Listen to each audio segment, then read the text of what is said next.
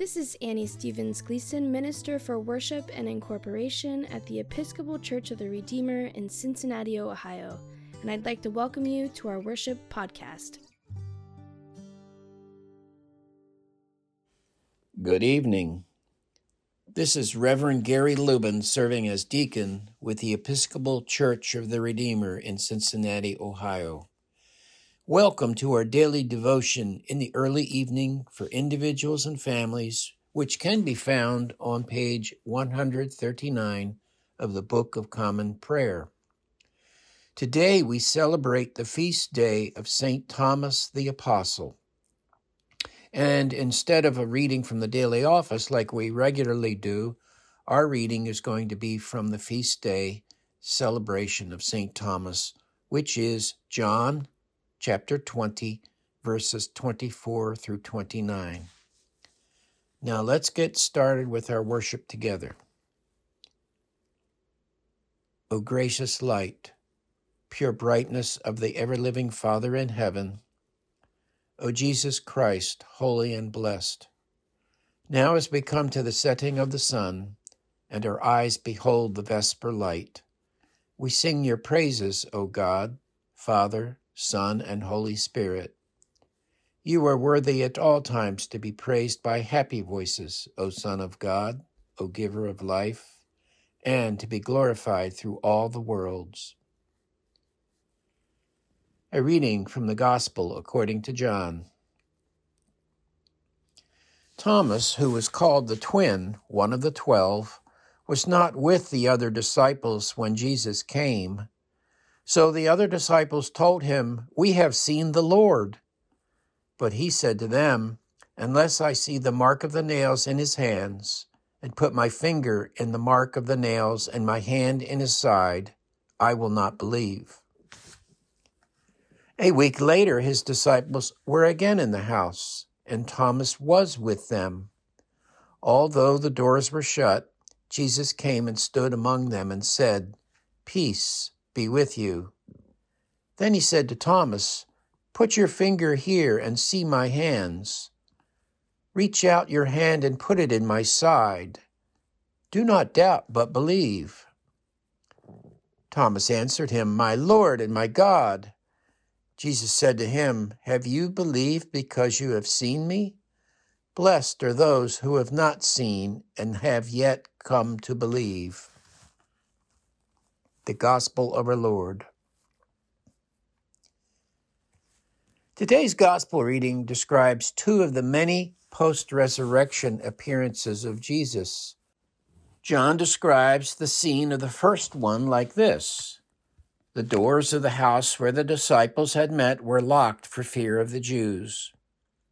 They were afraid. Now, is there something wrong with that? Not really. Fear is an inherent part of being human, part of our DNA, very primal. You know, lions and tigers and bears, oh my, flight or fight. The disciples' adrenaline must have really been pumping and flowing. They were rightfully afraid of the Roman establishment, including soldiers who condemned Jesus to death and nailed him to the cross. And then there was the surveillance of the religious establishment who were active agents in that crucifixion as well. And still on the hunt, no doubt, for Jesus' followers. So they met behind closed doors, locked down in that house. But Thomas was not with them. We can only wonder, why not? Well, was he too afraid to show up? What gives, Thomas? Well, let's research the events leading up to Holy Week. Thomas plays a pivotal role. When Jesus learns that his friend Lazarus had died in Judea, he says to the disciples, "Let us go to Judea again." Being alarmed, the disciples exclaim, "Rabbi, the Jews were just now trying to stone you, and are you going there again?" The disciples decide to go with Jesus back into the danger zone. They were stirred to action by Thomas, who shouts out, "Let us also go that we may die with him." Like one of those famous lines in history, damn the torpedoes, full speed ahead, or the Lakota Sioux battle cry, I am ready for whatever comes. Thomas exhibited a wild, maybe even reckless display of courage, as well as the disciples. In spite of his outstanding courage, he is better known as Doubting Thomas. After Jesus shows up to all of them except Thomas, the joyful disciples tell him, we have seen the Lord. And when they do, he replies, unless I see the mark of the nails in his hands and put my finger in the mark of the nails and my hand in his side, I will not believe. Well, I think the upside of this is that Thomas is very practical and down to earth. Thomas is a realist. He wanted physical proof. He wanted to see for himself and touch the nail wounds and put his hand in Jesus' side, his hand in Jesus' wound, to be literally in Christ. He was invited to do just that on meeting the risen Christ as the transformed and distinctly different glorified body of Jesus in his second appearance to the disciples a week later. So that was when Thomas personally acknowledged and sympathized with the pain and suffering of Jesus. Very personal. He blurts out, my Lord and my God. I really like Thomas. Very earthy, very earthly. He is a realist and not afraid of speaking his mind. He could be very frank, even blunt, in your face. During his farewell at the Last Supper, Jesus says, and you know the way to the place where I'm going. Where I'm going, you cannot come. Well, Thomas blurts out, Lord, we do not know where you are going. How can we know the way? Well, so Jesus tells him, Jesus is the way. Jesus is the way of love. Like Thomas, I would also like to have physical proof. How about you? Not gonna happen. But thanks to Thomas' chutzpah and leadership, we can live today in the full assurance of faith, of conviction, of hope, of a blessed assurance that Jesus is mine and yours. I think it happened in this particular way because Thomas confronted his fear of danger with strength, determination, daring, and confidence. Gosh, in a word, courage. And maybe that is exactly why Thomas was absent that first week. Rather than be hunkered down with his fear-filled colleagues in that upper room with all the doors locked, Thomas was venturing outside, being exposed to risk and ready for whatever comes. The same kind of courage needed to reach out to create a beloved community in today's world. Like, for example, the courage of those volunteers who are helping host homeless families this week and next here in this holy place of the Church of the Redeemer. Volunteers are still needed, by the way, in case you are inclined to sign up. Now, I guess you know that today is the winter solstice at 4:48 p.m. to be exact. At Church of the Redeemer, we will be celebrating the longest night tonight at 7 p.m. in case you are able to join us. The gospel or good news is that the days are becoming longer and longer now. More and more light from the rising sun to illuminate, recognize, and embrace the hope and meaning of the Christmas season, and to prepare ourselves for whatever comes. Are you ready? Amen.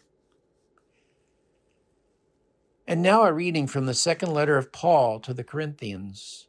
It is not ourselves that we proclaim Christ Jesus as Lord, and ourselves as your servants for Jesus' sake.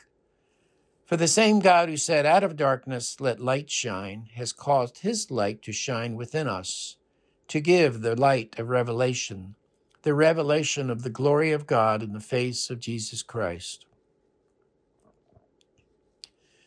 Let us now say together the Lord's Prayer. Our Father, who art in heaven, hallowed be thy name. Thy kingdom come, thy will be done on earth as it is in heaven. Give us this day our daily bread, and forgive us our trespasses, as we forgive those who trespass against us. And lead us not into temptation, but deliver us from evil. For thine is the kingdom, and the power, and the glory, forever and ever. Amen. And now let us pray together the collect for the celebration of the Apostle St. Thomas.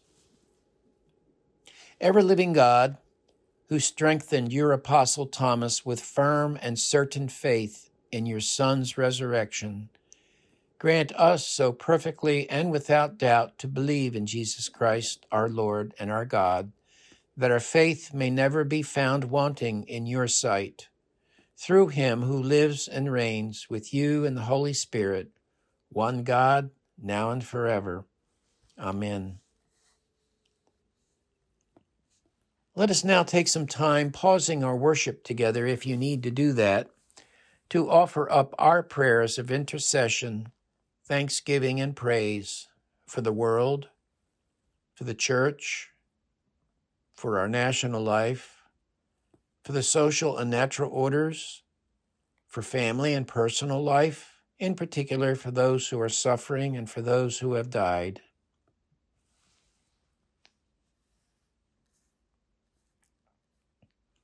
Let us pray the collect now for the human family. It's on page 815 of the prayer book.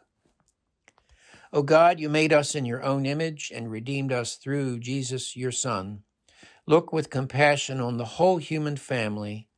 Take away the arrogance and hatred which infect our hearts. Break down the walls that separate us. Unite us in bonds of love, and work through our struggle and confusion to accomplish your purposes on earth, that in your good time all nations and the whole human race may serve you in harmony around your heavenly throne, through Jesus Christ our Lord. Amen. Now let us pray the collect for social order and social justice. It's on page 823.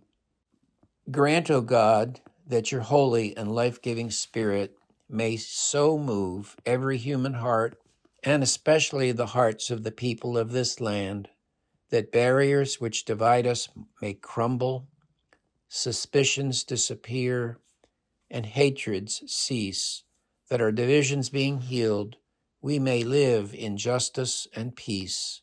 Through Jesus Christ our Lord. Amen. And now finally, let us pray the concluding collect from page 139 of the prayer book. Lord Jesus, stay with us, for evening is at hand and the day is past. Be our companion in the way, kindle our hearts, awaken hope, that we may know you as you are revealed in Scripture and the breaking of bread. Grant this for the sake of your love. Amen. Now go in peace, hope, joy, to love and serve our God in the name of our teacher and Savior, Jesus. Amen.